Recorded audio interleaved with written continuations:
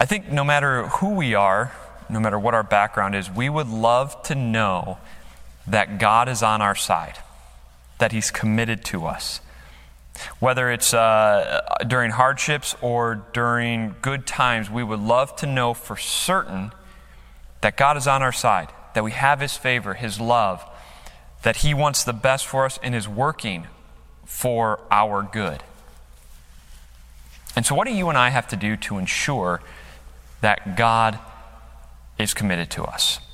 What do we have to do to ensure that He is going to work all things for our good, that He's going to work for our benefit, for our blessing? What do we have to do to ensure that God loves us, forgives us, that His favor rests on us? It's a question that I bet Jephthah wished he would have known earlier. Jephthah is a judge we come to in Judges chapter 11. And if you've been following the cycle, and if you've been following this series, you know that the Israelites have this continued circle where they're at peace. They fall into sin, reject God. God gives them over into the hands of their enemies. They cry out for help. And then there's a deliverer, and then it's back to peace. Jephthah is one of those deliverers. And in Judges chapter 11, he wishes he would have known the answer to the question that we're asking. What do we have to do to ensure that God is committed to us and loves us and His favor rests on us? Because He makes a big mess of his life. And so before jumping in, let me set the scene. Remember last week we looked at Gideon, and Gideon had a son named Abimelech. Abimelech, after Gideon dies, tries to become king of Israel. He gets a group together, and then he actually attacks other Israelites. There's civil war. Abimelech eventually dies because he attacks the city, and a woman from a very high tower drops a millstone right on his head, cracks his head, and he dies. And the Bible says after they saw Abimelech die, they all went home. Riot, uprising, done. So after Abimelech, the people fall into sin once again, and God gives them over to the Ammonites. And this is when we're introduced to Jephthah. Let's get some background on him so that we know who he is. Judges chapter 11, beginning at verse 1. Jephthah the Gileadite was a mighty warrior. His father was Gilead. His mother was a prostitute. Gilead's wife also bore him sons, and when they were grown up, they drove Jephthah away. You are not going to get any inheritance in our family, they said, because you are the son of another woman. So Jephthah fled from his brothers and settled in the land of Tob, where a gang of scoundrels gathered around him and followed him. Sometime later, when the Ammonites were fighting against Israel, the elders of Gilead went to get Jephthah from the land of Tob. Come, they said, be our commander so we can fight the Ammonites. Jephthah said to them, didn't you hate me and drive me away from my father's house? Why do you come to me now when you're in trouble? The elders of Gilead said to him, nevertheless, we are turning to you now. Come with us to fight the Ammonites, and you will be head over us who live in Gilead. Jephthah answered, suppose you take me back to fight the Ammonites and the Lord gives them to me. Will I really be your head? The elders of Gilead replied, the Lord is our witness. We will certainly do as you say. So Jephthah isn't exactly your golden child. He's not from royal bloodline. Jephthah is an illegitimate child. Born because dad slept with a prostitute, cheated on mom, slept with a prostitute, got pregnant, bore Jephthah. As he grows up, mom and dad's sons, the sons don't like Jephthah because he's going to steal some of the inheritance, and he's only half the blood of Gilead. So, what do his brothers say? Get out of here. You're not going to share in the inheritance. So they drive him away. And what does he become? He becomes kind of this mobster. We're told scoundrels. A gang of scoundrels surrounds Jephthah and follow him, and Jephthah's their leader. Today we'd call it the mob. If you want to talk about it back in the day, he could be like a head pirate, pillaging. He's that type of warrior. He's going around leading these raids with this group of guys behind him. Well, Gilead gets into trouble, and his family gets into trouble, and the Ammonites come and attack, and they send for Jephthah. Come and lead us. And Jephthah says, no way. Are you kidding me? You just need me right now because you're in trouble. You kicked me out. I'll do it, though, if you make me your leader. And so through negotiation, they say, yes, if you bring victory over the Ammonites, you will be our leader. And so Gideon tries. He comes and he tries to have diplomacy with the Ammonites. He lays out for them why the land belongs to Israel and why Israel should be free. And the Ammonite leader, the king, rejects his reasons. And so here's what happens. Then the Spirit of the Lord came on Jephthah. He crossed Gilead and Manasseh, passed through Mizpah and Gilead, and from there he advanced against the Ammonites. And Jephthah made a vow to the Lord. If you give the Ammonites into my hands, whatever comes out of the door of my house to meet me when I return in triumph from the Ammonites will be the Lord's, and I will sacrifice it as a burnt offering. That's the vow. Then Jephthah went over to the Ammonites, and the Lord gave them into his hands. He devastated 20 towns from Aurora to the vicinity of Minnith, as far as Abel-keramim. Thus Israel subdued Ammon. When Jephthah returned to his home in Mizpah, who should come out to meet him but his daughter, dancing to the sound of timbrels? She was an only child. Except for her, he had neither son nor daughter. When he saw her, he tore his clothes and cried, "Oh no, my daughter, you have brought me down and I am devastated. I've made a vow to the Lord that I cannot break." "My father," she replied, "you have given your word to the Lord. Do to me just as you promised, now that the Lord has avenged you of your enemies, the Ammonites. But grant me this one request," she said. "Give me 2 months to roam the hills and weep with my friends, because I will never marry." "You may go," he said, and he let her go for 2 months. She and her friends went into the hills and wept because she would never marry. After the 2 months, she returned to her father, and he did to her as he had vowed, and she was a virgin. From this comes the Israelite tradition that each year the young women of Israel go out for 4 days to commemorate the daughter of Jephthah, the Gileadite. It's one of the most tragic stories in the Bible. As Jephthah is fighting the Ammonites, he makes this vow that whatever comes out of his house, when he comes back with victory, that he would dedicate it to the Lord, that it would be the Lord's as a burnt offering. So what exactly does he mean here? What's the vow all about? Because some people try to defend Jephthah. They try to say, well, Jephthah was thinking of an animal. The animal would come out of his house, and whatever it was, that's what he would sacrifice. 2 things about it, though. Number 1, he says, whatever comes out of my door. Goats, bulls, lambs, your typical offerings don't live inside the house. Secondly, the Old Testament's written in Hebrew. That's the original Hebrew. And so the original Hebrew actually allows for both animal and human sacrifice. Why would he make this vow? Deuteronomy chapter 12, just a few books before this one, God says that he hates human sacrifices. He detests them.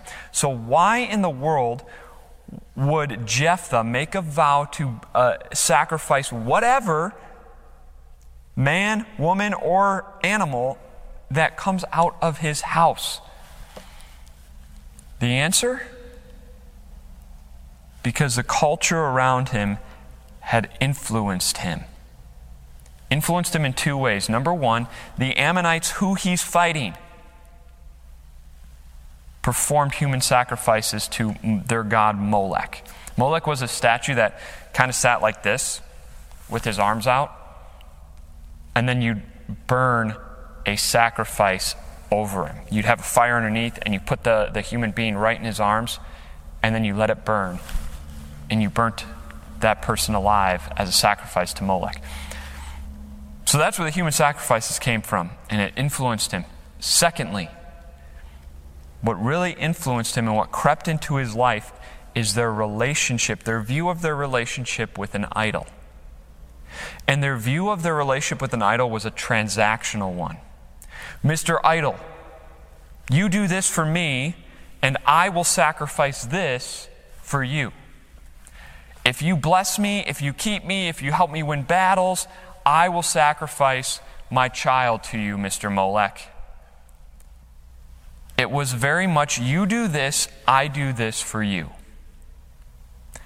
It's a transactional relationship, and that view of his relationship with God crept into his heart. God, you grant me success in this victory, and I will sacrifice whatever comes out of my house. Why did he make it? He didn't trust that God was committed to him. And he had to ensure that God was committed, and so he had to sacrifice something to the Lord.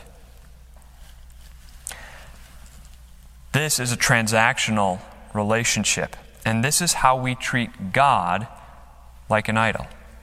We treat God when we have a transactional view of our relationship with him. I remember doing this as a kid, actually even through high school. I remember before a big sports game, I would always pray, God, please let us win. And if you let us win, I promise I'll be in church on Sunday morning. I promise I will do this. I promise I won't do that. It's transactional. Most recently, it looked like this. Me holding 5 Powerball tickets in my hand saying, God, if you let me win the lottery, I will donate half of it to ministry.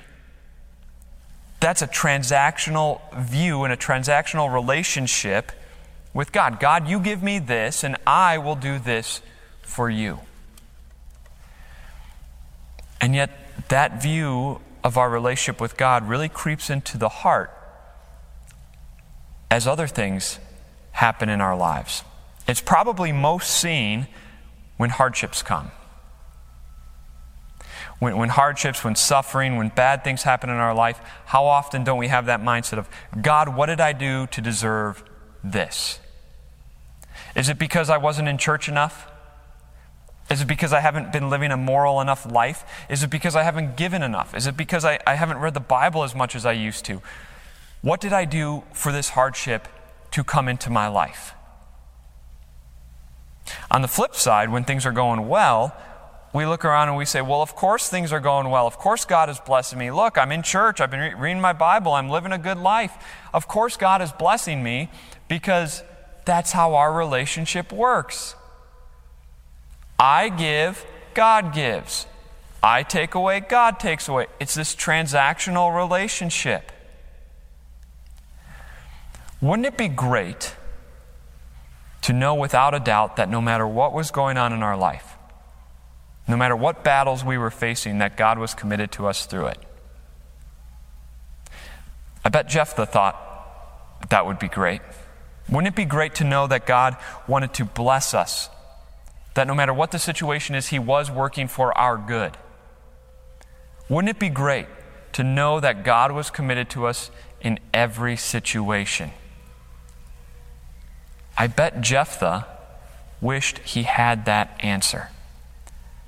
And I bet he wished it didn't rely on him. Because unfortunately, he did think it relied on him. And unfortunately, he made the vow to sacrifice whatever came out of his door. And what did? His daughter, his one and only daughter.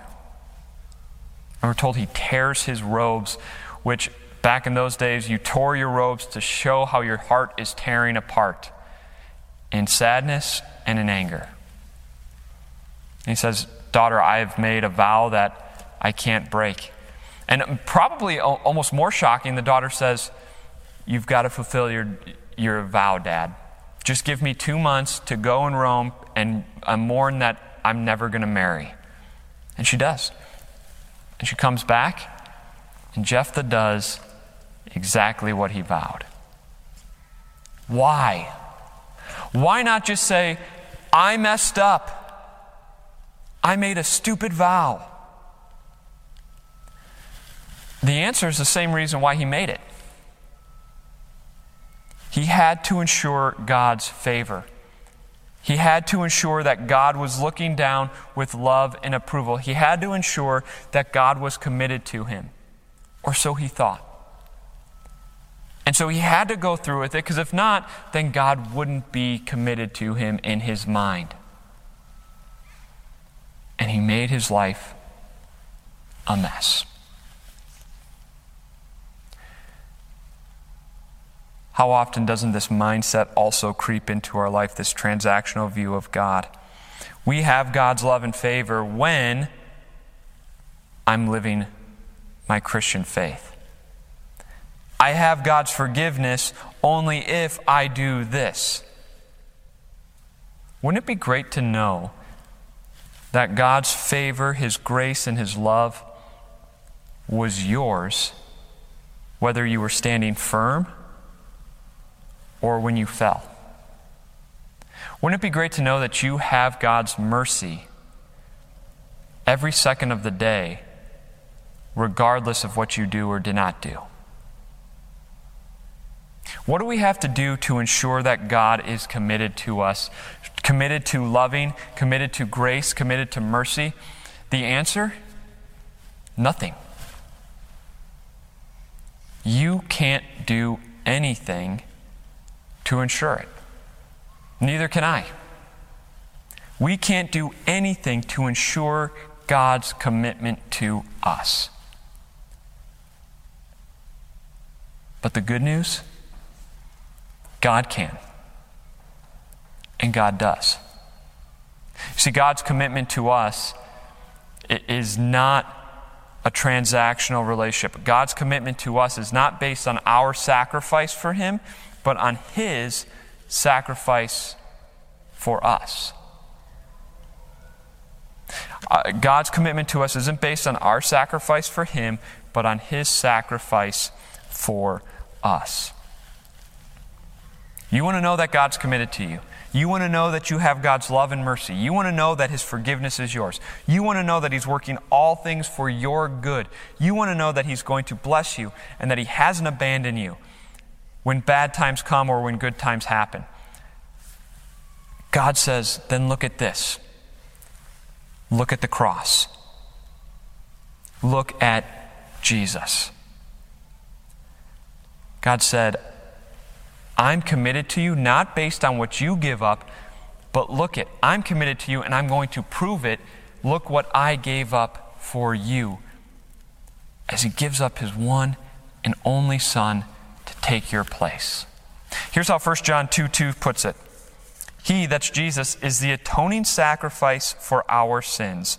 And not only for ours, but also for the whole world. God wanted you to know that He is so committed to you, that He loves you, that He forgives you, that His favor is with you, that He sent His one and only Son to be the atoning sacrifice for your sins. That word atoning is like a peace offering. It makes us at one. It brings us together. And so think about how crazy this is. You and I sin. We messed up. We put the divide between our relationship with God, and God says, I want us to have a relationship, and I'm so committed to it that I'm not asking you to give anything. I'm going to give it all. I'm going to fix it. You messed up, but I'm going to fix it, and I'm going to fix it by sending my Son to be the sacrifice for your sins. You want to talk about commitment. You want to talk about a sign of commitment. Look at the cross of Christ. There we see just how much God loves you, just how much favor He has on you, just how much love He has for you, forgiveness and mercy. He gave up His one and only Son to have a relationship with you. And because of Jesus, your sin has been removed, and you are in a good relationship with God, now and forever. And now, because of Jesus, God makes some incredible promises to you. He says, never will I leave you, never will I forsake you. No matter if your life is going horribly or great, God is with you. He promises because of Jesus. He promises in Romans chapter 8 that He will work all things for the good of those who love Him. Whether it's good times or bad, God promises, I'm not leaving, and I'm going to work all of this for your good. He promises that you are His child, not because you've dusted yourself off and you made yourself look good, but because of Jesus. He is committed to you. He is committed to you in every scenario, in every battle, in every situation. Your God is committed to you. His favor and grace, He's committed to giving you. His love, He's committed to giving you. Forgiveness, and He's committed to working all things for your good. This is an incredible message. And I bet it's what Jephthah wished he would have known before going into that battle. I bet he wished he would have known that God was committed to him and that He was going to work the battle out for his eternal good. Because then he wouldn't have made a foolish vow and made a mess of his life. Instead, he could have lived for God. And so God's commitment to us changes the way we view our relationship and the way we live. Romans chapter 12 says, in view of God's mercy, offer your bodies as living sacrifices. You see, you and I, we do make a sacrifice. We do sacrifice to God, but it's not to earn His favor. It's not to ensure that God's commitment to us. It's because God's already committed to us. It's in view of the mercy, because of the mercy that God has for you and me, the grace, the love, the favor, because His commitment to us, regardless of what we give, we want to live for Him. We want to offer our bodies as living sacrifices. Offer our bodies to live and love Him. And as we do so, we know that He's committed to us, whether we're succeeding in that, but also when we fall. His love is there to forgive us. We know that as we live for Him and we're living our lives as living sacrifices, that whether we are failing and losing, or whether we're winning and succeeding, God's love, favor, commitment, and forgiveness is ours. All because of Jesus. And when we realize He's committed to us regardless of anything we've done, it changes our hearts to want to live for Him. And so, as we leave here today, the Lord bless your week. The Lord bless your week, and let your heart be comforted knowing that your God is with you wherever you go. He's committed to you, whether it's good times or bad. His love, His favor, it's all there because of Jesus. Let's pray. Father in heaven, we praise and thank You that Your love for us doesn't depend on what we give, but on what You gave. And You gave Your one and only Son to be the atoning sacrifice for our sins. As we go about our week, we ask that You comfort our hearts with this knowledge, and let that knowledge transform our hearts to live lives for You, not because we have to, but out of thanks for what You've done for us. Because our hearts are so overwhelmed with Your commitment to us that we want to live for You. We ask all this in Jesus' name. Amen. We'll join together in the Lord's Prayer. Our Father in heaven, hallowed be Your name. Your kingdom come. Your will be done on earth as in heaven. Give us today our daily bread. Forgive us our sins as we forgive those who sin against us. Lead us not into temptation, but deliver us from evil. For the kingdom, the power, and the glory are yours, now and forever. Amen. The grace of our Lord Jesus Christ and the love of God and the fellowship of the Holy Spirit be with you all. Amen.